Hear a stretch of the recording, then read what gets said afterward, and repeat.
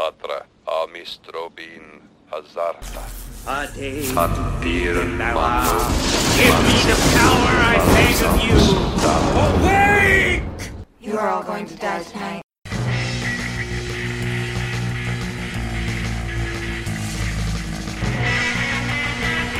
Shut it off. Shut it off. Kanda!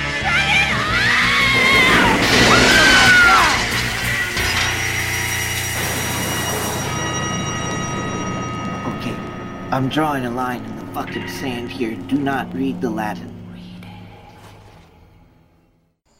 Hi, welcome to Don't Read the Latin. I'm Jennifer Lovely. I'm Rias Hall. So, Rias, Yes? should I go first? Should I tell you about what I've been watching? Yes, because I don't remember watching anything. I've had a rough day. I understand. So, Jim and I, handsome husband Jim, and I watched the entirety of the Witcher series, and I really enjoyed it. Really? A lot more than I thought I was going to. And I loved all the dresses, which Hated seems... all the dresses. Oh, I loved them. Loved them all. And I really loved the show, and it encouraged Jim to play the game more, which didn't surprise me because he really likes playing the game. Yeah. And I'm all caught up on Evil, which is still fun, but getting a little more ridiculous, and I'm enjoying What is it. Evil? Evil is a TV show where it is kind of a paranormal / religious procedural drama. Okay. Where this woman is hired by this man who is en route to becoming a priest, and they do investigations for the church. Oh, cool. And she got hired because she worked with like psychologists and would do. I don't think she's actually technically a lawyer. She's just used as like a referring witness for different things within the courts. And she stopped doing that, and it's kind of got like weird religious and devil things happening. And there was like a really weird devil moment in me that in the show that super charmed me. And now they're kind of like, no, I don't know. And now they're kind of beating it like a dead horse, and I'm finding it less charming. But I really enjoyed it up to that point, and it has. God, I always forget. It's like something because his name is so ridiculous. It's the guy who played Luke Cage, which is Mike. I have no idea. Something. But he's got this really innocuous name, so I always forget it. But it's got him, and it's got the guy who played Linus in Lost.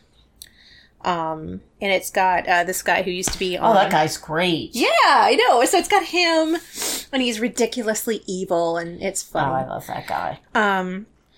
And for movies, I went and saw Gretel and Hansel. Did you like And that? I fucking loved it so much. It is very on par with the rest of his movies. So I didn't like them. his other movies, Yeah, so so it I'm might not not be sure. for you. It might not be for me. So, but it's in all honesty, it's a beautiful kind of spooky, slow-moving girls coming of age story. Totally was just my jam, and absolutely aesthetically, there's a lot of things that you'll really like with it if the story doesn't work for you necessarily. I know I'm willing to watch it. I just haven't. Went to see Little Women, which I have seen most of the. It was never a big. I didn't like. I think I read Little Women. I read the book in school. I didn't like it. I didn't like it enough that I have never revisited it in any way. Okay, and I've seen a couple of the variations of it, and I think that this most current movie really did justice to all of the characters in a way that I've never... It's always kind of been Joe's story with everybody else playing these side characters, and this movie really embraced every other sister. Stories? Oh, that's nice. And it isn't completely linear, so it isn't like starting with them as children, working up to adulthood. There's a lot of going back and forth in their timeline, which I think tells a more interesting story. I agree, but I've heard a lot of people say it was confusing. But then they're going to see Birds of Prey, and that timeline jumps all over the place, so I think they're just jerks. So that was going to be the next thing. We also went to see Birds of Prey, which I just was delighted. And I haven't really enjoyed, like, the rest of the films in that series. I was telling Jim that I absolutely, like, I hadn't seen any of them, and I didn't like and I hadn't seen Suicide Squad. He's like, Suicide no. Squad is terrible. No one should see it. And he laughed because he's like, honey, you watched it with me. It was just so boring. And I'm like, it's so boring, I completely forgot that I had seen it. Right. But it was fun and funny, and I loved seeing Rosie Perez, and I loved all the women in it. It was Right, just... and I like the things that I liked about it were things like there's that scene where that woman is forced to get up on that table and dance, and they rip her clothes off, and you never see her body. Oh, God. There's no male gaze in that scene. And There's not a lot of male gaze. Stunning. Yeah. But you still really got how really, really frightened she was. Absolutely, Because all because of it was, it was nothing that was done for, like, titillation or male gaze. It was done for showing how really scared, she was of him. Yeah. Yeah, but there was a lot of stuff like that. Yeah. The last thing that I saw was, and I typically don't really like to cover things I didn't like, but I watched The Dead Don't Die, and it was just totally not my jam, and I really like Jim Jarmusch, and it felt like this rehash of laughing at the zombie genre, except it just felt dated and not funny, and I don't know, it just wasn't for me. There were a couple of, like, you can't have the quality and the caliber of actors and actresses that I had in the movie and not hit a couple of notes every here and there. But as a whole, I didn't enjoy it, and I actually I turned it off once, like, 15 minutes in, I was like, oh, screw this, this just isn't for me. And I kind of felt committed. I was like, oh, I just kind of, I want to give it another shot. Push my way through it, and it was not my jam. And there are a couple people out there I've seen talk about really enjoying it, and I'm glad that it exists for them. I just didn't love it. That's how I felt about Witcher. I really wanted to like it, and I just did not. Yeah. I felt like, oh, of course now she's a powerful wizard, she gets to be beautiful. That seemed cheesy. I didn't like the dresses because it's supposed to be a fantasy world, and they all literally look like they were made by people on Project Runway. Yeah. Like, the one with the rope on it was a gorgeous dress, but it's clearly the use weird materials to make a dress challenge dress. They're like, here's some ropes and some hot glue, make a dress. Oh, on a different note, I also am completely caught up on The Outsider, which is on HBO.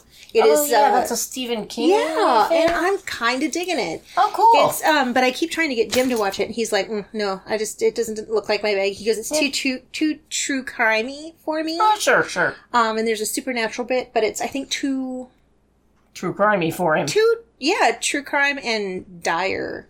Yeah, that's why I could never watch Battlestar Galactica. Nothing good ever happened to anyone on that show ever. And I'm like, I just can't handle this. It's just a deluge of sadness. That was what you've seen. If you want to comment on any of it.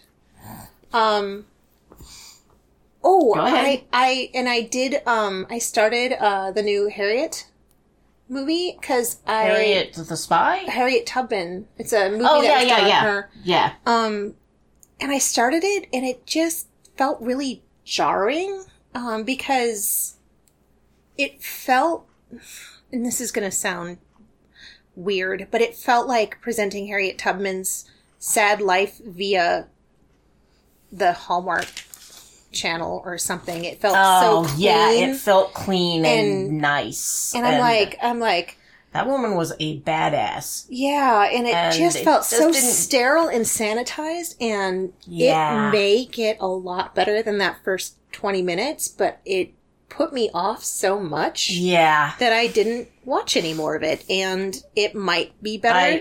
I felt that way watching the trailer. I was like, it just didn't feel right to me. No. So, yeah, it was just not my jam. Oh, no, turn off. I can fix that. Did you see? I got a sparkly new phone case That's that I a am really showing. nice sparkly phone case. I have sparkly glitter needs. So what I've been watching is, I don't know much about hip-hop music, being a 55-year-old white lady. Go figure. Who grew up in a town where where it was only white people. And so I'm learning, I know a lot about the early break-in New York stuff. Yeah. But I don't know anything about, like, Atlanta, Georgia hip-hop or New Orleans hip-hop. Stuff like that. So I've been watching this show called Hip Hop Evolution. Ooh. And every episode focuses on a different, the early one was, like, different people, and this season it's different places. Oh, so you see what New Orleans bounce is, and you see what these other kinds of music are. And it's really good. There's interviews with the people who were there, who made this music. Oh, that's awesome. I've kind of looked into stuff like that, less from the music scene and more from, like, the breakdancing scenes. Right, yeah. Which a lot of that kind of goes hand in hand, and you get to see how the different musical styles in the different areas form different dance styles. Right. We watched a really good documentary about, well, it wasn't really good, it was half good. We watched a documentary about Boogaloo Shrimp, who was one of the dancers back then. And the first half of the documentary is great, because they've got footage and interviews with all these people that worked with him, and lots of footage of him dancing in films. And then all of a sudden, the second half of the film is just one long interview with him. And it's not like it's a bad interview, it's just like it's a talking head. With little to break up the thing. That gets rough after a while. Yeah, it just got a little rough. It was a good documentary. Let's see, what else have I been watching? There's a show that I found called Dark Matters, Twisted But True, and it's hosted by John Noble, and I love me some John Noble.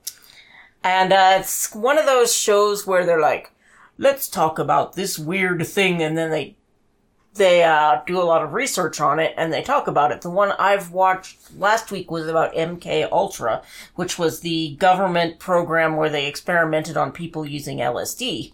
Oh. And people were killing themselves and jumping out of windows. Yeah, and was that done within the army? Some of it. Some of it, yeah. Some of it was just done in a French village. Sorry, Pete. On civilians. Oof. Without their knowledge. Yeah. And they tried to blame it on ergot poisoning, and they're like, wait a minute, no. But it was a really good documentary because it's super well researched. Yeah. It's not like those UFO shows, which are not so well researched. So actually, yeah, I learned new things from it. So I'm really enjoying that.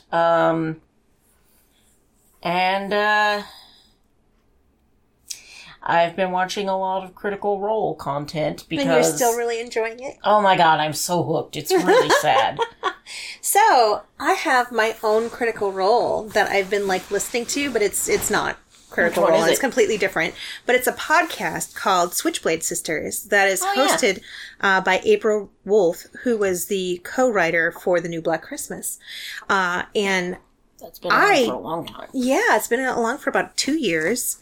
And it's really neat because she was a film critic for quite a while. And she also participates in a couple of other podcasts that kind of are all about the movie scene there and such.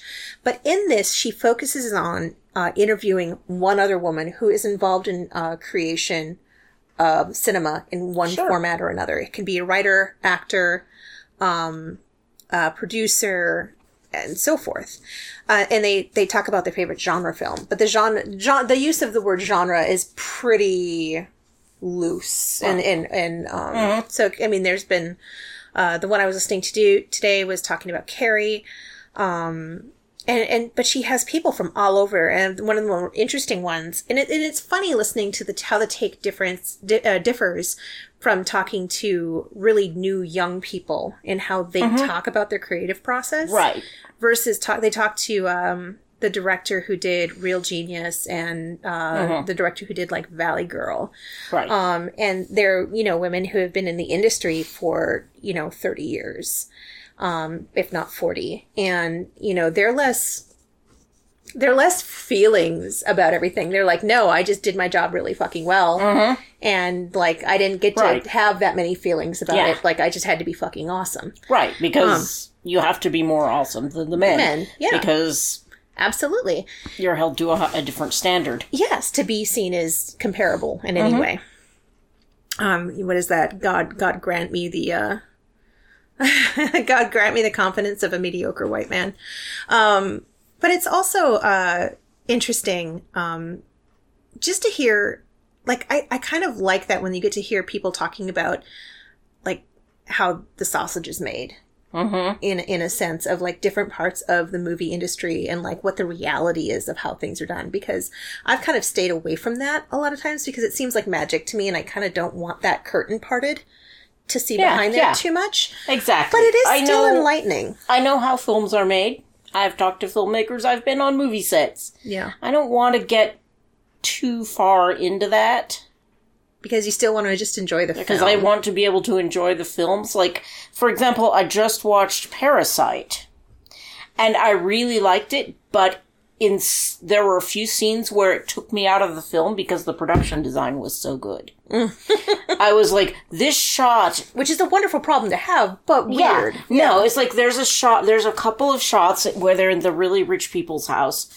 And you're looking across a room and you're seeing what 3 different people are doing, and none of them can see the others, but the shot is lined up perfectly so you can see what they're doing, and it's gorgeous, but also so well coordinated that I'm like, oh my god, that is a beautiful shot. And it's like, it reminded me of a Wes Anderson film. Yeah. In the way that the sets were designed, and the way that the camera was moving through them and interacting with them.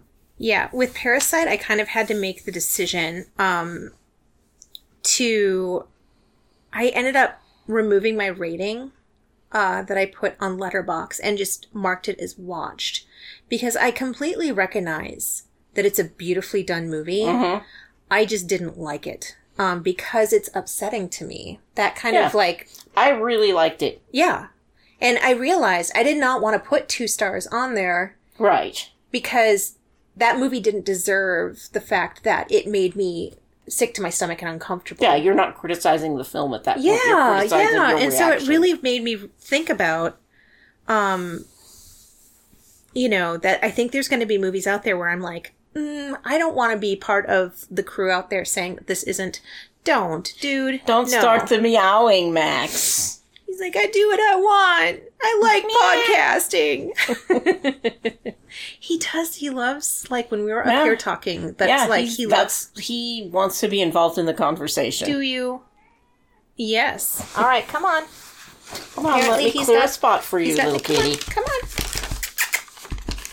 No. You are ridiculous. But yeah, so no, I made it like 3/4 of the way through it, and I had to leave the theater just because it was making me anxious and not in a good way. But I absolutely recognize that it's a fantastic and utterly deserving of all the awards and accolades it's won. And if it gets people watching foreign films, all the fucking better. Oh yeah, there are some amazing other Korean films. There's a film called The Good, the Bad, and the Weird, which is kind of a Western, but there's motorcycles in it. There's like a gang of Mongols riding across the plains. It's got a train robbery. It's got everything in it. It is an excellent film. So, I am going to take a moment here. All right. Do you have anything else that you've been watching lately that you want to bring up? No. Because you set me up perfectly. All right. So I can't remember which one of us thought of this a while ago, but I've been holding on to it for just a time when it came up. Favorite scenes in horror movies. Maybe not even your... Dude, stop. No. Favorite scenes in horror movies. And it doesn't even need to be like a favorite movie, but just a scene that stayed with you long after the fact. And my very first one is from Oldboy, another Korean movie. So, is it gonna... Do we need to give a spoiler warning at the beginning of this episode? This is gonna have spoilers all the fuck That's over what I'm it. thinking. Yeah. We're gonna have Jim just spoiler, and just even at the beginning of it, just have a spoiler alarm going off. This is a spoiler heavy alert. episode, yeah, because there's no way to talk about a scene that's in a pivotal film without talking about the film. Yeah. Though, one of the things that I really love in Switchblade Sisters is she goes, listen to this even if you haven't seen the movie, because knowing what happens isn't important as how it happens. Like when you're watching the film, sometimes. I'm not that way. I sometimes don't even like watching trailers because I just don't want to know sometimes going into things. Well, anyway, so, and with a couple of these movies, because I kind of just really stayed with some really favorite scenes, and I'm probably going to give just a quickish synopsis of the movie. So Oldboy starts off with this man who is on his way kind of home to like his daughter's 4th birthday party. And on his way there, he is kidnapped and imprisoned. And he doesn't know why. He doesn't know why he's being kept there. He's kept for a very long time. I think 14 years or 15 years. Something like that. He is working that whole time to try and escape. He doesn't know why he's there. He's kept in this room, like, with no contact from anyone. And it almost kind of slowly goes mad over this time. And then suddenly he is sedated at a point in the movie and is released out into the world again. And it is in a suit. And he has no idea. And he has no idea about anything. And as he's searching through the city trying to find out why he was imprisoned, there is this moment where he goes into, I think, this building. He's like in, I believe, like the basement of the building. And there is this scene where he has been cornered by this, just a throng of men with weaponry. And they've all got like pipes and what do they call the knuckles? Brass knuckles. And they're all just armed to the gills. And all he has is a hammer. And this scene plays like a side scroller in a video game. Wow. Of fighting his way through this group of men. One man by himself against like 20 or 30. And one of the things that I appreciated in it is it's a lot like Green Room, where all of the violence is gross and horrifying and ugly, and what getting hurt like that actually is versus a cinema created version of it. It is brutal and ugly and vicious, and it goes on for a little while. It goes on for like almost 4 minutes. Yeah. Have you seen The Raid? It's kind of like that. Yeah. It's just super violence. I never watched that until Jim was the one who got me to watch it. I think it's Hong Kong, if I'm not mistaken, but I could be. But I know it's it's French. No, it's not French. It's, why did I think they were speaking French at a point? Anyway, it doesn't matter. Yeah. I'm being crazy. But it is an amazing, and The Raid has a bunch of the guys that have little moments in The Last Jedi.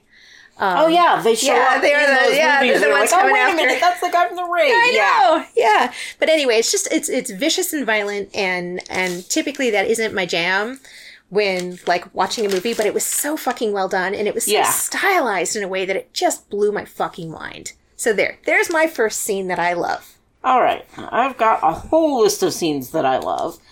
Probably my favorite is in the film Near Dark. Oh. In the bar. So you know what I mean? I do. Know the exact scene I do know the exact scene that you mean. I was going to show a movie this week for, because it's Valentine's on Horror Movie Friday, and I was going to show Near Dark. Oh, I love that movie so much. So Near Dark is going to be played really soon. But yeah, they have a different... But anyway, go ahead. Also a movie directed by a woman. Yes. But the group of vampires in Near Dark are so fucking amazing. Right. Yeah. Bill Paxton. Lance Henriksen. And Lance Henriksen and Bill Paxton are amazing. And in this scene, probably my favorite part of the scene is there's this vampire named Severn. Oh. Played by Bill Paxton. And they shoot him, and he just gets up on the bar and starts walking toward the guy that shot him. And he's got a pair of spurs on, and he cuts the guy's throat by kicking at him with the spurs. And it is so cool. I know that I'm not supposed to be glorifying things, but oh my god, it is so cool. It is. That is a scene which I have purposefully put in the DVD, not watched the movie, and just skipped to that scene because it's like comfort. It's like messed up comfort food. So that is one of my favorite film scenes of all time, of any film. So one of the things that I did, and what I might do after the fact with yours, is I created YouTube playlists for the ones that I created, and I'm going to see if I can do that with your list too. Oh, cool! So that we could each have our favorite scenes playlist, and we can put it in the links for the episode. So I'm going to go to my next one. So my next one is a scene in Cat People from 1942. So, Cat People... I bet I know which scene. Well, I don't know. I'm waiting to find out. Okay, so in Cat People, there's a young woman who is a Serbian artist, and she meets this young man. They fall in love and get married, all while she's very, very worried about becoming sexual with him in any way, because she comes from a group of people in Serbia, that were known for when they became impassioned of turning into panthers. And she's very worried, and she tells him about this and thinks that she is descended from them. So as they get married, they don't consummate their relationship. And her husband has the secretary at work who he's kind of getting a little closer with. And all the while his wife is becoming very jealous of her. And there is a point in which, the secretary is going home, and the new wife is following her and follows her to her apartment building. And there is a pool in the basement. And she says she's going to go swimming. And so, the woman who is working kind of as the concierge for the building, shows this little kitten, and directs her to the pool and says that she might have to turn on the light, but it's still open. She doesn't turn on the light. First mistake. And she starts to get nervous as she's going to the pool because she kind of feels like there's somebody coming after her, and she starts seeing things in the shadows. And then as she gets more frightened, she jumps into the water and kind of stays in the middle of the pool. I imagine thinking if anybody comes in there, they would have to come through the pool to get to her, and they would have a difficulty doing that. And she's hearing these panther roars and seeing these shadows flickering, but she never quite sees anything. You never quite get a glimpse of whether there's actually a panther in there, whether it's this other woman. You don't really see anything clearly. You just get flickers of it. And I think that's a great way to present a horror film. And it was just I think a lot of the scenes, it's just a sense of peril. Right. It's just done really well. Right, because if you've ever been in a building, like an office building or something, late at night, and you're the only person there, it is super creepy. Yeah. And you really, this scene really does a good job of making you feel that. Yeah. Of saying, oh yeah, I know that feeling of being somewhere, and then suddenly realizing I'm somewhere completely alone, and I'm not safe. And I'm not safe. Yeah. Yep. All right. So off to you. All right. Let me see what I got. All right. I'm going to go for something else. I'm going to go with Lucio Fulci's movie Zombie. I've never seen this. In the UK, I believe it's called Zombie 2. And the reason for that is that Night of the Living Dead, when it was released in the UK, was called Zombie. So then when Lucio Fulci made his movie that was called Zombie, Night of the Living Dead had done pretty well, so they just put a 2 after it. I know, then you get to capitalize. So it leads to a lot of confusion at the video store. I don't want the sequel, I want Zombie 2. No, I'm telling you, it's Zombie!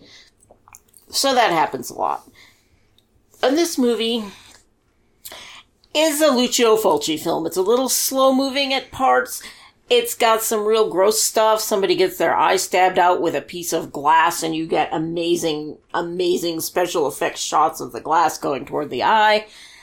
But the best thing in this film, the thing that puts it over the top, is a zombie and a shark get into a fight. Now, the sad thing, the thing that does really bother me about it is they actually threw a stuntman and a shark in a pool, and the guy did kill the shark with a knife for the filming. I believe that's what happened, because that's what looks like it's happening. But nonetheless, you've got some poor idiot in full zombie makeup in what is supposed to be the ocean, but it's clearly a blue swimming pool. It's chasing after a shark. The shark kind of attacks him, but yeah, it is. I'm sorry. It's something else. I can't remember. I know it was one of the Val Lewton movies, but there was the scene where panthers attack and they kind of just throw the cat. And it's not like that. I know, but it's like, yeah. It's a wow. That shark attacked him. Bump him. Get him, shark. So I liked that scene. I'm hoping that maybe they didn't really kill a shark for it. But we don't know. And back then, when it was made in the 70s, there wasn't any ASPCA keeping an eye out on animals. Yeah. And plus over there, they just, Yeah. It was a Italy a wild in rodeo. Italy in the 70s. Anything could happen. Insane things happened. We've all seen Caligula. Just putting that out there. Start it out there. All right. So my next one is, I think I've talked about the fact that I did not see the Nightmare on Elm Street movies in the proper order. I actually saw Dream Warriors first. And so with that, I was pretty unprepared when I actually saw the first Nightmare on Elm Street, which is just so much more frightening than any of the other ones. So much more scary. It's before Freddy Krueger was a goofy comedy guy. Yeah.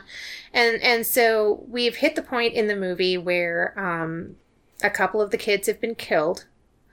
And Nancy has realized at this point that he is attacking her in her dreams, and so she's trying not to sleep anymore, and she ends up going to school and falls asleep in class. And it starts out with normal everyday class with Lynn Shay teaching her English, and they're reading Shakespeare. And it has this male student standing up at the front of the class reading. And then all of a sudden you realize that she's fallen asleep. Mm-hmm. And you see a body being dragged past, don't you? Yeah, there's all of a sudden her friend who has been killed is in the body bag outside of the door. And you hear the boy is still intoning, whoa! I have everything on a playlist. And that was the screaming from cat people. So she starts, like, her friend all of a sudden is dragged away, and there's this little stream of blood from him being dragged away in the body. It's a big stream. It's not small. And she starts following it, and she looks, and her friend is right on a corner, and she's laying on the ground in this body bag, and all of a sudden the legs lift up, and it just drags away. Yep. And there's just, between the dream moments in the classroom where all of a sudden everything's fine to all of a sudden everything's not, and it's different and it's weird. And there is just, even the rest of the scene that happens, but it's her friend, like, with her hand pressed against the slightly translucent body bag, just pressing her hand against it. And then just the body dragging down of its own volition that just make it so fucking scary and uncomfortable. For me, the scene in Nightmare Before Elm Street that always gets me is the scene where they're in the alley and Freddy Krueger stretches his arms out and they just become giant arms reaching either side of the alley. In a way, it should be ridiculous, but it's not. Yeah, you're like, that should be ridiculous and funny, but it is scary. It is so scary. Because I think the things that scare me are not things that can actually happen, but things that shouldn't be. Things that shouldn't be, and that's my scene from that movie. That shouldn't be. No. All right. So what's your next one? Let's see. I was never sure when doing this if we were going to be talking about good scenes from bad movies or just scenes we liked. So my list is kind of encapsulates a lot of both. There is a movie that is one of the Roger Corman, Edgar Allan Poe movies called Tomb of Ligeia. Oh. And in this movie, The leading character, the actress, is riding her horse through these ruined church, like you do, and she falls off the horse in the graveyard, and Vincent Price comes over, sees her there, and picks her up and carries her into this beautiful old... It was filmed on location in England, so it's an actual ruin. It's not a Roger Corman ruin. Made out of cardboard. Spit. Yeah. And it's just, that entire sequence takes my breath away. It's Technicolor. She's wearing this red velvet dress, and it's just so beautiful. Colors and Vincent Price is so tall and menacing and terrifying. And that scene is my favorite single scene from any of the Roger Corman Poe movies. It's just breathtaking to me. Were you coming to the Horror Movie Fridays when we showed Tomb of Lygia? No. Well, then I'm going to have to show it again, because I will. Well, okay. I can watch it again, but I warn you, I did just teach some classes on it, and I've watched it a bunch of times. Maybe later. So maybe we wait till later. Maybe it'll be a winter film. So yes, I love Tomb of Lygia. So, this is both a scene from a movie that I love because it's striking, but it's also a scene from a movie that gave me a PTSD attack so badly that, like, I literally had nightmares and I had a crying jag. Oh, good. That's always a good Yay! time. Yay! It is Night of the Hunter. Ah. Because Robert Mitchum is a scary motherfucker. Yes, he is. Shut your mouth. So, in Night of the Hunter, you have two criminals are in jail, and one criminal starts talking about the fact that he had stolen a whole bunch of money and socked it away somewhere. And it's kind of nebulous as to where that money went. So when Robert Mitchum leaves jail, he starts trying to find where that money is. And he seeks, and I think the guy dies in jail. Does he? Yeah, he dies. He's hanged. He's hanged in jail. Yeah. And so he seeks out his widow and woos her and marries her. And they have 2 children. And hijinks ensue. The mother ends up dead. And the children run away and they go down the river in this beautiful scene, which is beautiful on its own. This entire movie. It is a beautiful scene. It's a weird fairy tale scene. It does go on a little too long, if you ask me. But it is an amazing, beautiful fairy tale of a scene. So they end up with one of the Gish sisters in her old age. I think it's Lillian. I could be wrong. But it's one of the Gish sisters as a little old lady. And she plays this elderly woman who takes in lost children and takes in children who don't have anywhere to go. And she has got them there and she's put them to bed for the night. And they have told her the story of what's happening and that they're afraid of their stepfather. And he shows up at the house. And she has a shotgun over her knee. And she's just sitting on the porch waiting for him. And they start singing this old like... An old hymn, yeah. An old hymn. I think Leaning or something. Leaning on the Everlasting Arms. And they just sing it together. And it is so fraught. Oh, it is amazing. And it's terrifying. And, right. And Night of the Hunter isn't strictly speaking a horror film. It's a film noir with horror elements. But oh my god, it is so good. It is beautiful. Yeah. That's where you get the picture of the guy with good and evil tattooed on each of his hands. Yeah. That comes from that movie. Robert Mitchum's character is a preacher. And it's really heartbreaking because I don't think it did very well when it first came out, which is, I think, part of the reason why he didn't direct anymore. Is that part of the reason? Yes. Okay. But anyhow, it's a beautiful scene. And, unfortunately I have some childhood memories of somebody being outside of my house with a gun that triggered, Yeah. So it's a beautiful scene though. But it is a beautiful scene. And it's weird in a way that you wouldn't think this would be so threatening, and yet it is. Yeah. So, there you are. And the film... Who directed that? It's that actor that It was like. it was, The guy that played the Hunchback. yeah, and it was Ilsa Lanchester's, Lanchester's husband. Gay husband. Yes. And, God, Sorry, I can't remember names tonight. No, This me is either. going to make this very challenging. But the director did not like the children, so all of the scenes with children in them were actually directed by the guy playing the villain. Oh, by Robert Mitchum. That's crazy. Mitchum. Also, they didn't call cut during that movie, so even in between sets, the cameras were running, so there is 1,000,000 hours of extra footage for that in the Film and Television Archives in LA. I want that. I want to see them, but I don't have 1,000,000 hours, and I'm not going to LA anytime soon. I'm trying to... Okay, so it's my turn. Charles Lawton. It is Charles Lawton. It just took I me a love moment. Charles Lawton so much, too. All right, off to you. All right. I am going with a movie that is pretty cheesy. It is called Waxwork. Oh, that movie. Which one? Which scene? In Waxwork, some people wander into a magical waxwork on, maybe it's Halloween, it's around Halloween. They go into the haunted waxwork, and anytime you step past the ropes and into the displays, you get sucked into that universe.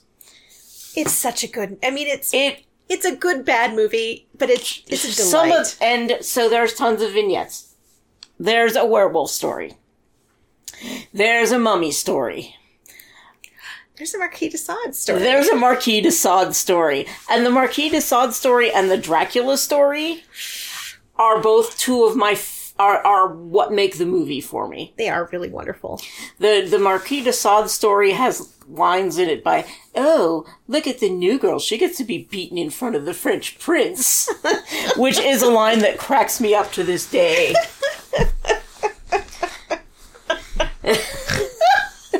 Uh-huh. And then there's another line in it where one of the other girls is like, well, we were all virgins once. And it's so dumb. And I absolutely love that scene. And then there's another scene that's a Dracula scene, and it's Miles O'Keefe plays Dracula.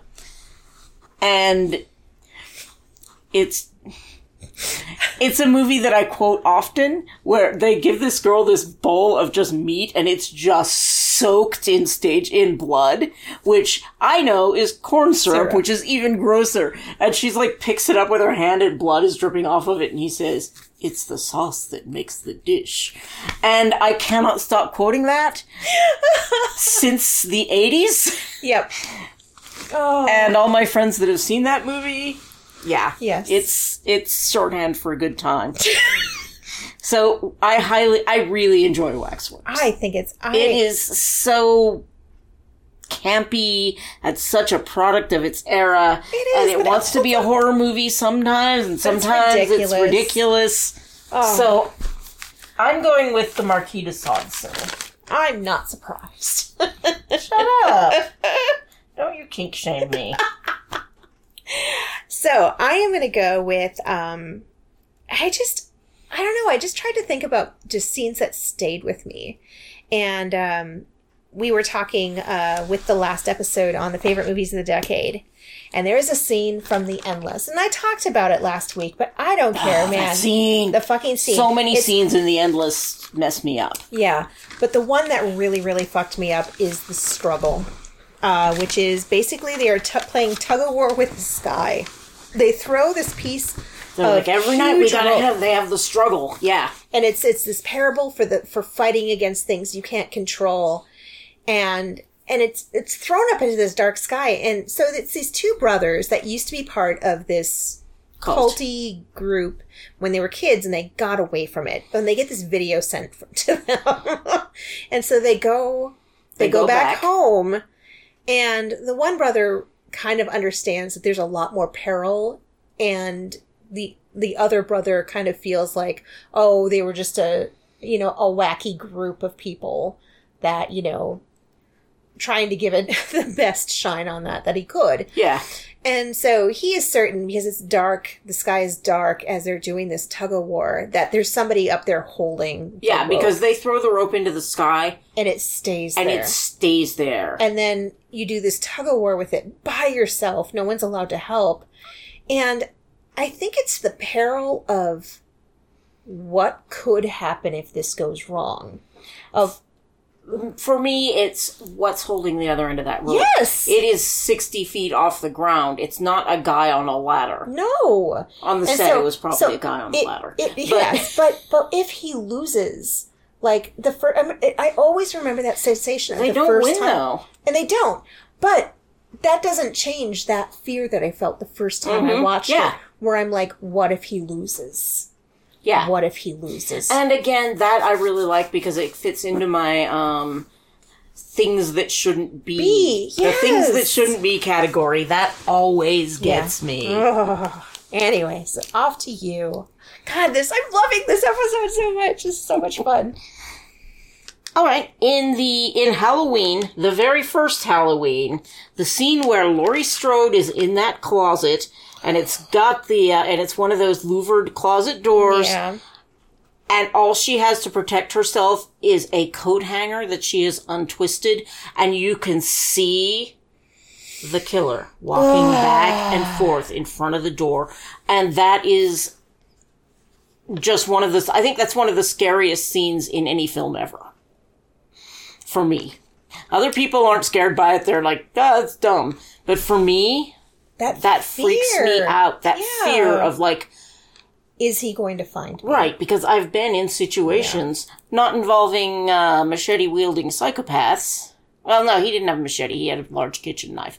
But still, I've been in scenes, in situations where I was so scared that if someone heard me breathing, they would kill me. Yeah. And that scene captures that and takes me back to that. Ugh. That's why it works for me. Yeah. Another kind of beautiful movie in the same vein as Night of the Hunter, and also another older movie is a movie called The Spiral Staircase. In The Spiral Staircase, I think it's set kind of at the turn of the century. I can't remember if they're still horse-drawn or if they have like motorized cars. It's sort of late Victorian. Yeah. So there are killings that are happening in this like kind of villagey kind of area, and a woman who's a cripple is killed, and there is a woman who works as on my list too. Actually, it's funny because different scene. I don't know if I didn't see what scene. Okay, well, go ahead. I couldn't find the video of my favorite scene, so I went with my second favorite scene on it. So basically, women are getting murdered that are using the phrase defective in some way. They've got something right, like you might maybe a woman that cripple, was deaf, amputee, or a woman who's blind, or a woman who's like got a club foot. Yes. So it is women who are not perfect in some way. And so there's a woman who, due to a childhood trauma, is mute, and she works as a. I think she's a maid. She's her companion, her paid companion for an elderly, wealthy woman, and they are realizing that people are getting killed and who are being killed. So they are starting to realize that she could be in peril. And there is this scene. I know there's a radio in the house because throughout the movie, we keep getting updates from the radio. The murderer is somewhere in town. Yeah, those kind of updates. Very reassuring. So there's this scene where she is going up the spiral staircase, and she stops at this mirror, and she's like flicking little bits of lint off of her dress. And then all of a sudden, she just kind of looks at herself, and it's just a moment that you'd have, like if you had this huge mirror in front of you. Well, all of a sudden, you see the eye of the killer staring out from the darkness, and he's spying like behind upon a curtain her or something. Yeah, and all of a sudden, you see her with his eyes, and he sees her, and her mouth is missing, because he sees her. She can't scream. She's damaged in some way, and you don't know if something's going to happen, and it's done in this beautiful, stylized way. That is just pretty amazingly well done for the time in which it came out, which I believe was in the 40s. And I don't remember specifically when. It might have been like 42, I don't remember. The one that I couldn't find the scene for was yours the one where she goes down into the bay to the she goes somewhere and you just see the shadows of her hands as she's being strangled. And it's stylized and gorgeous and just this absolute perfect black and light chiaroscuro lighting. It just I might be able to find a single image of it, and if I do, I'll put that up. But I couldn't find the video of it. I found right before, because she's talking about having her. She wants to leave the house and leave the town. And she goes down to get her suitcase, and that's what just sets everything in motion. The movie's fantastic because it's beautiful and stylized, but it's also got Ilsa Lanchester, who was brought up earlier, who plays this drunken maid who is in the house. But it's just a fantastic, beautiful movie. So off to you. I'm going with a scene that freaked me out as a child and continues to freak me out for a long time. And that is, there's a 1970s movie called The Legacy. And that has Oliver Reed in it, I believe. No, it has Charles Gray in it. Sorry. Yes, he plays the and it's about this woman who inherits, who goes to a mansion, and there's like 8 other people there, and one of them has inherited the mansion. They don't know who, because she just kind of ended up there because she was given a job as an architect. And she's just traveling through with her boyfriend, and they have an accident on his motorcycle. And they end up stuck in this house. At this mansion where there's this mansion. And there's a legacy that is involved, but it's a legacy of dark power. Yep. But there's a scene where she's in the mansion, and there's an indoor swimming pool, and she jumps in the pool to go swimming, and when she comes up, the surface is hard like glass. And she is trapped under the water, pounding on this piece of glass from underneath. And I'm telling you, every time I have never jumped in a pool without thinking of that scene. Oh. I was super excited. It is really a good solid scare. Fun, and it's a good movie too. And it was funny because that was one of the really early episodes in Switchblade Sisters, as they covered The Legacy, which I've never heard anybody else talk about it outside of us. Yeah, and that's fine. I love the final line of the movie. But but we're not going to actually spoil that for you. We're only going to spoil a little bit of it. Because you should watch it, because it's awesome. It is a really fun. It's got naked Sam Elliott in it, so I am super. Was that pre-mustache Sam Elliott? No, he had his mustache. Okay, because I've seen naked pre-mustache Sam Elliott in something, maybe Frogs. I know he's in Frogs. He may have a shower scene in it. So this one is just a fucking ridiculous. It is so fucking ridiculous, and I am absolutely not that person who revels over deaths and gore. But sometimes there are some deaths that are just amazing. The opening scene of Ghost Ship, and I have talked about this like 5 different times. Oh, that's the thing with the cable? The cable, and it kills everyone except for... So they have this cruise ship where they're having the captain's party, and they've got a singer who's singing and they're all up on the deck. They're all dancing, and this cable snaps across the entire crowd, just murdering everyone. Just slices everyone standing there in half, except for one little girl who's a little too short. And it shows everybody like falling apart, and just the like shocked awe on people's faces, or this picture of like this woman who's kind of like trying to tug her lower body over to her, and it's just such a shocking open to a movie that the rest of the movie doesn't really live up to, but I don't care. It's just so fucking awesome. I watched Ghost Ship recently, and I watched 13 Ghosts, because I was having days where I was doing stuff, and I'm like, you know what? This is what I'm emotionally capable of today, and this is what I'm up for. So off to you. Oh. That's such a long list. I'm trying to find something. Okay, this isn't a specific scene. It is a thing that happens throughout a movie, but I really, really liked it. Okay. And the movie is Tigers Are Not Afraid, and it is that stream of blood that follows that little girl from the crime scene. Someone gets murdered by a drug cartel. Well, this little girl is walking home, and there's a puddle of blood around the body, and as she walks, some of it runs off, and it follows her for the rest of the film. And she goes home, and her parents aren't home. And they have been murdered by the drug cartel, and then she ends up living with this group of street children. But the blood follows her throughout the movie, and it is a really great visual. Yeah. So I've only got 4 more left. Okay. Are you good with that? Yeah, I'm fine. Okay. My next one is one that I actually have a hand-drawn picture of, and it is the nurse's station in Exorcist 3! There is this, because there are these murders that are going on, you're kind of in and out of this hospital. And it's a couple of the characters from the original Exorcist. It is the police officer and one of the other priests. And but there is this scene at the nurse's station, and it's so innocuous because you're staring down this hallway. And somebody's walking. This nurse leaves the nurse station, and she kind of walks over to this door.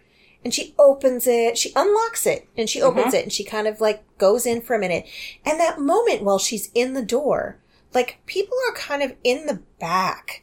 Like, there's a police officer that walks through, there's, like, custodians and other nurses. People moving around through the building. And you keep kind of seeing them come in and exit, and it just seems so random. And then she comes out, she relocks the door, and she starts walking away, and as she does, this robed, sheet-covered figure lunges towards her with these ginormous fucking scissors, these, like, giant rib-cutting scissors that they kind of showed earlier in the movie. They're big chrome-plated movie rib-cutting scissors. In real life, they do not use scissors like this for anything. They're fucking monstrously huge. And the shot immediately cuts to this decapitated statue. You don't see anything happen to this woman, but oh my god, is it scary. Because it's just terrifying. Because the movie's been going pretty slow till then, and then all of a sudden this happens. Yeah. And now we're looking at a statue. It's one of the best. Yeah, it was also on my list. Because it's just a fucking awesome Because it's an awesome scene, and also it's an amazing movie that I love. I have the Scream Factory version of that they just did. I'm not watching it again. I gotta sleep. That was Jeffrey Dahmer's favorite movie. Oh, whoa. All right, if we're going to go talking, I mean, we've talked about 50s horror, we've talked about some 70s horror. I'm going to go with 80s horror. Ooh. And the movie I'm going to talk about is John Carpenter's The Thing. Oh. That scene where they do the blood test. Oh my god. Is so tense. Okay, they've got like 5 or 6 people in a room. They know that one of them is not a person, but is a monster in disguise as a person. And they know that this monster's blood will react negatively if they put a hot needle in it. So everybody donates some blood, and they got these little trays of blood, and he walks up to every person, heats the wire, and while he's looking at them, puts it in the blood. And nothing happens. And then somebody else, and nothing happens. And it's just fucking traumatic. But every single time, they give you enough time to think about what would happen if it was this guy. Yeah. And these are all, I mean, there's not a lot of characters in this film, so these are all people for years. that know each other. These are people that we know because we've had time to get used to their characters. Yeah. And then finally they do put the needle in the blood, and in a moment, the person whose blood it was isn't a person anymore. They're just this horrible, deformed, rubber, screaming monster that gets, and they get hit with a flamethrower, and then their head comes off, and spider legs sprout out of it. And it runs away. No, thank you. And And everyone has seen that scene a million times. I'm not introducing anyone to this scene that hasn't seen it. But dude, isn't that an awesome scene? It is an awesome scene. It is so good. A personal favorite of mine is an Asian movie called The Eye. And I can't remember if it's Thai. I think it might be Thai. So basically, there's this young woman who has been blind since she was 2 years old. And I think she's a cellist, maybe a violinist. I don't remember. She is a musician. And there is she qualifies and gets a corneal transplant, which gives her back her sight for the first time in her living memory. Except she really doesn't have any experience with seeing anything. And slowly over the course of the movie starts realizing she's seeing things that other people aren't seeing. And that they are ghosts that she is seeing. And there's this moment where she is waiting in her apartment building for an elevator. And there is a video outside of the elevator where you can see inside the elevator as you're waiting for it. And she looks in and there is this elderly man standing facing the corner. But when she looks up at the video camera, he's not there. Nope. Yep. And so this couple gets in the elevator and she refuses. And they're like, well, whatever, lady. We got places to go. We can't wait for you to be fucking weird right now. So that goes away. And then the elevator comes back. And you can tell she's just kind of like... freaking out. She is. She's freaking out. But she's also like, I need to go up in the fucking elevator. Yeah. I need to have shit to do. Yep. And so she gets in it and she's facing towards the door of the elevator, and you see the old man in the corner just slowly start drifting. His feet are a little bit above the ground. No. With his toes. Nope. And he slowly slides behind her and is like sliding around in front. And it's just the most horrifying thing. Yeah. Because it's working like he's not supposed to. It's not supposed to work like that. Because you should not... No, we do not have floating old men in our elevators. Yes, who you can't see their faces because what's going to be on that face we don't know because it's terrifying. And it's That's the thing that scares you the most is what is that face going to look like? Yeah. And he could turn around and look like Captain Kangaroo or something. I know. But he's not gonna. You know that face is... You know that face... Little Asian hearts that they make when they take pictures with their fingers. Yeah, maybe he's a super cute little old man who just happens to float. But you know that's not going to be what happens. No, he's going to to be something monstrous. He's going to have Abyss's eyes. Yeah. He's going to have something eyes in her bad abysses. is going to happen it's there. It's going to be terrible. So anyway, your turn. Oh man, I'm running low. I haven't talked about everything on my list. Another thing that shouldn't be, the Argentinian movie Terrified. Oh, Jesus. There's a thing under a bed. It shouldn't fit under the bed. And it just kind of unfolds out from under the bed, and it's big and tall and human-sized. And there's no room under the bed for something that size to be crawling out. And also, crawling out in that manner. And, yeah, I almost...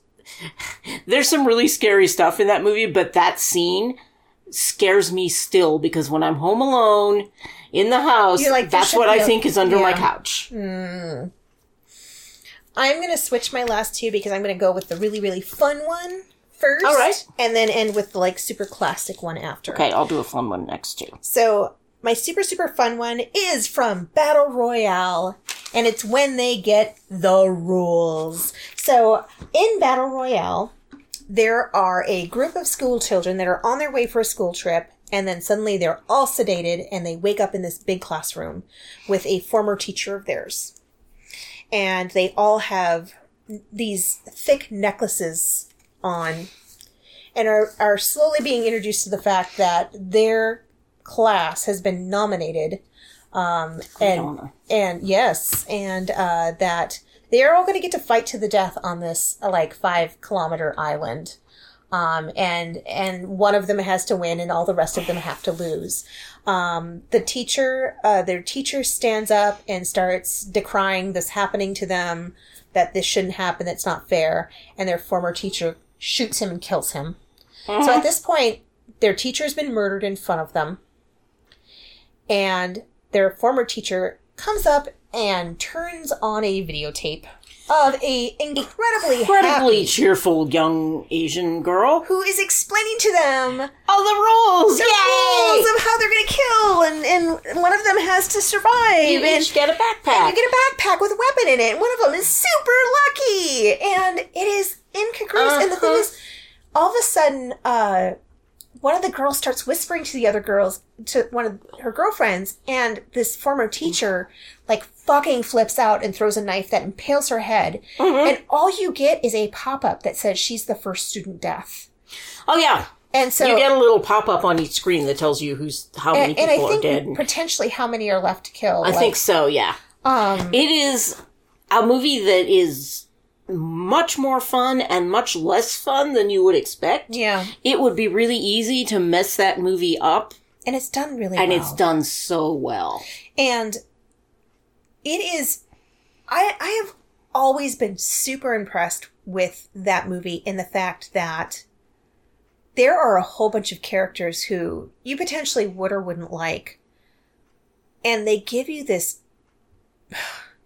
It's like a character amuse-bouche in this tiny little bite of who they are. Right. Where you realize they might be horrible, but they've suffered in some way. And but they give each of these kids a little bit of humanity.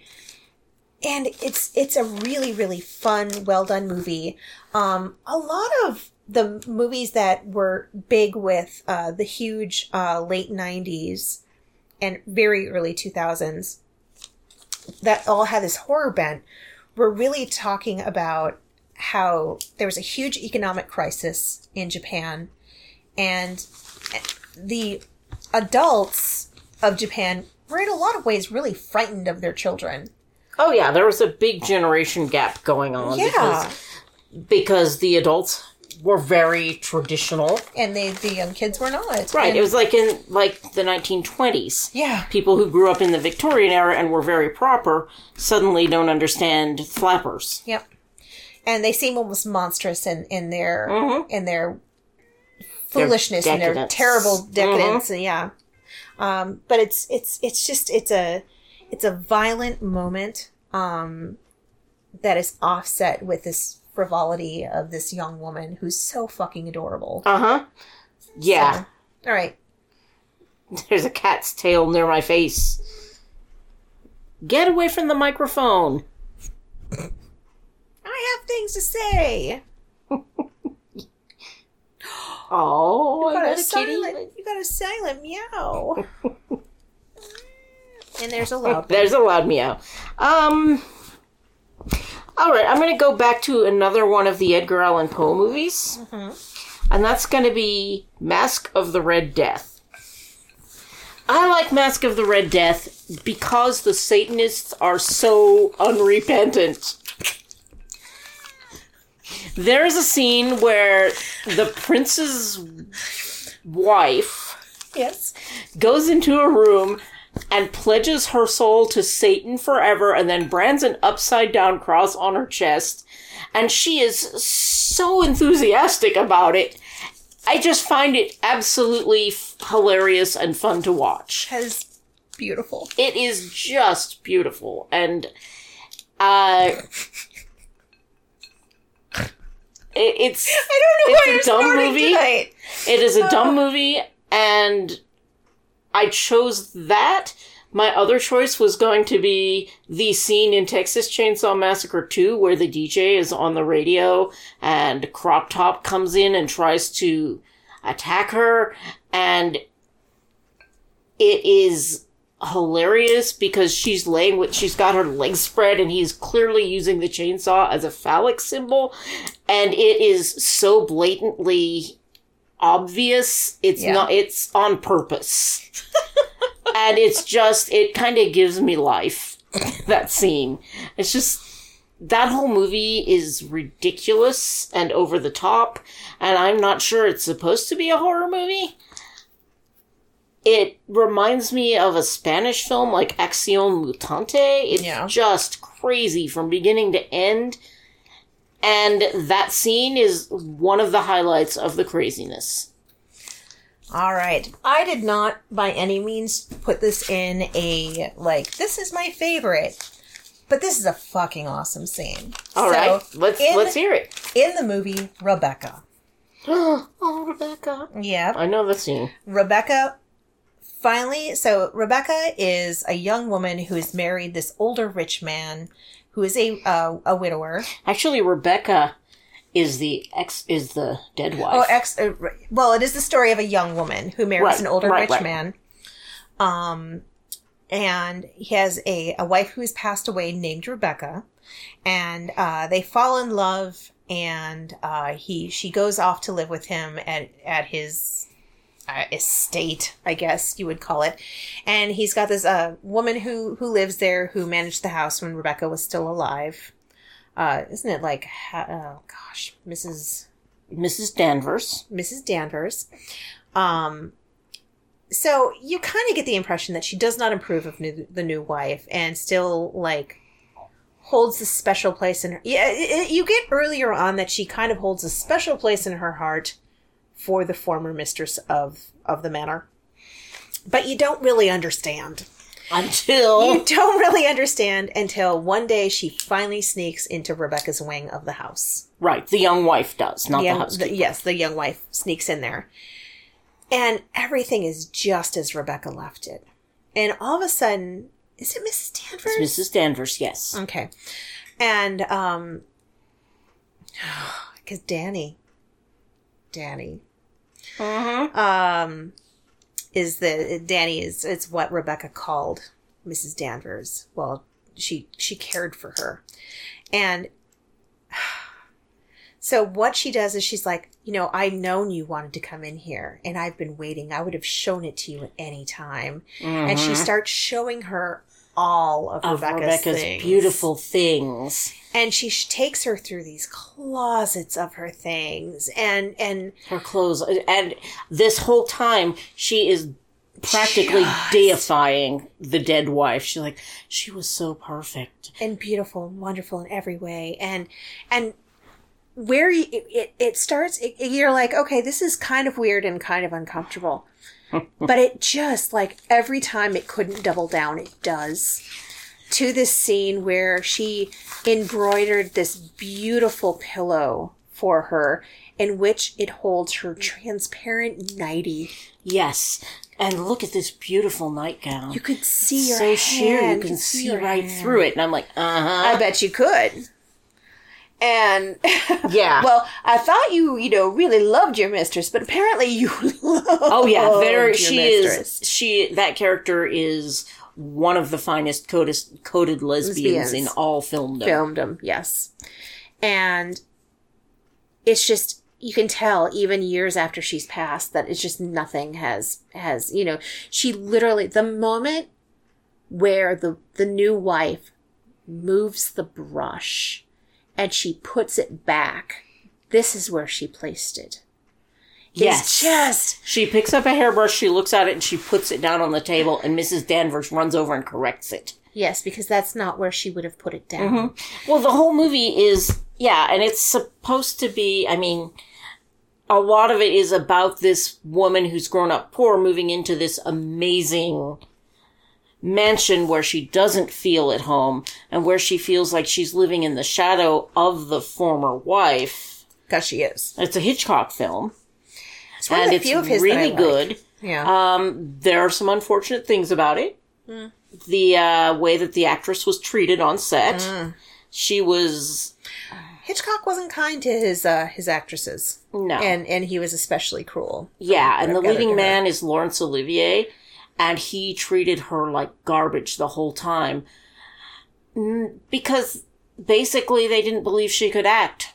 Yeah. They're like, oh, well, she'll be much better if she's really upset than if she pretends to be upset. And I'm like, dude, that is just horrible. Yeah, I can't remember what movie they were talking about, this interview that I heard recently where they talked about, it was in Carrie, where... he kept really, the really nice girl who is still part of who picks on her, but is the one who tries to make her feel better and sends her off to prom with his date. And from what I gather, they kept, like, he kept being really, really mean and saying really fucking nasty insults to her to upset her so she would cry. To the actress? Yeah. I'm trying to remember her name. And she was like, he could have just said, we want you to tear up here. And I would have, because I'm a fucking actress. Uh-huh. But instead of saying, you know, I trust you to do your work. Right. I'm going to insult you so you cry because you fucking hate me. Anyway. Mm-hmm. Yeah. Fucking bullshit. Anyway, Rebecca's awesome. You watch it. But do you have a final scene? Are you good? I think I'm done. All right. I mean, I can think of a million other scenes that I love. But you good? I love Ken Russell-y scenes in Ken Russell films. The more Ken Russell-y, the better. Way too many of those. All right. Well, yeah. This has been an awesome fucking episode, so I'm delighted. And I'm going to put together a little playlist of yours. I wrote them down for you in order so that you could find them and make a playlist. I will. For Rias. All right. You guys have a great 2 weeks, and we'll see you then. Yay. Yay. Don't Read the Latin can be found at don'treadthelatin.com, on Twitter at DRTL Podcast, on Tumblr, or at facebook.com/don'treadthelatin. Please rate us on iTunes and tell your friends and thieves about us. We're dying to meet them.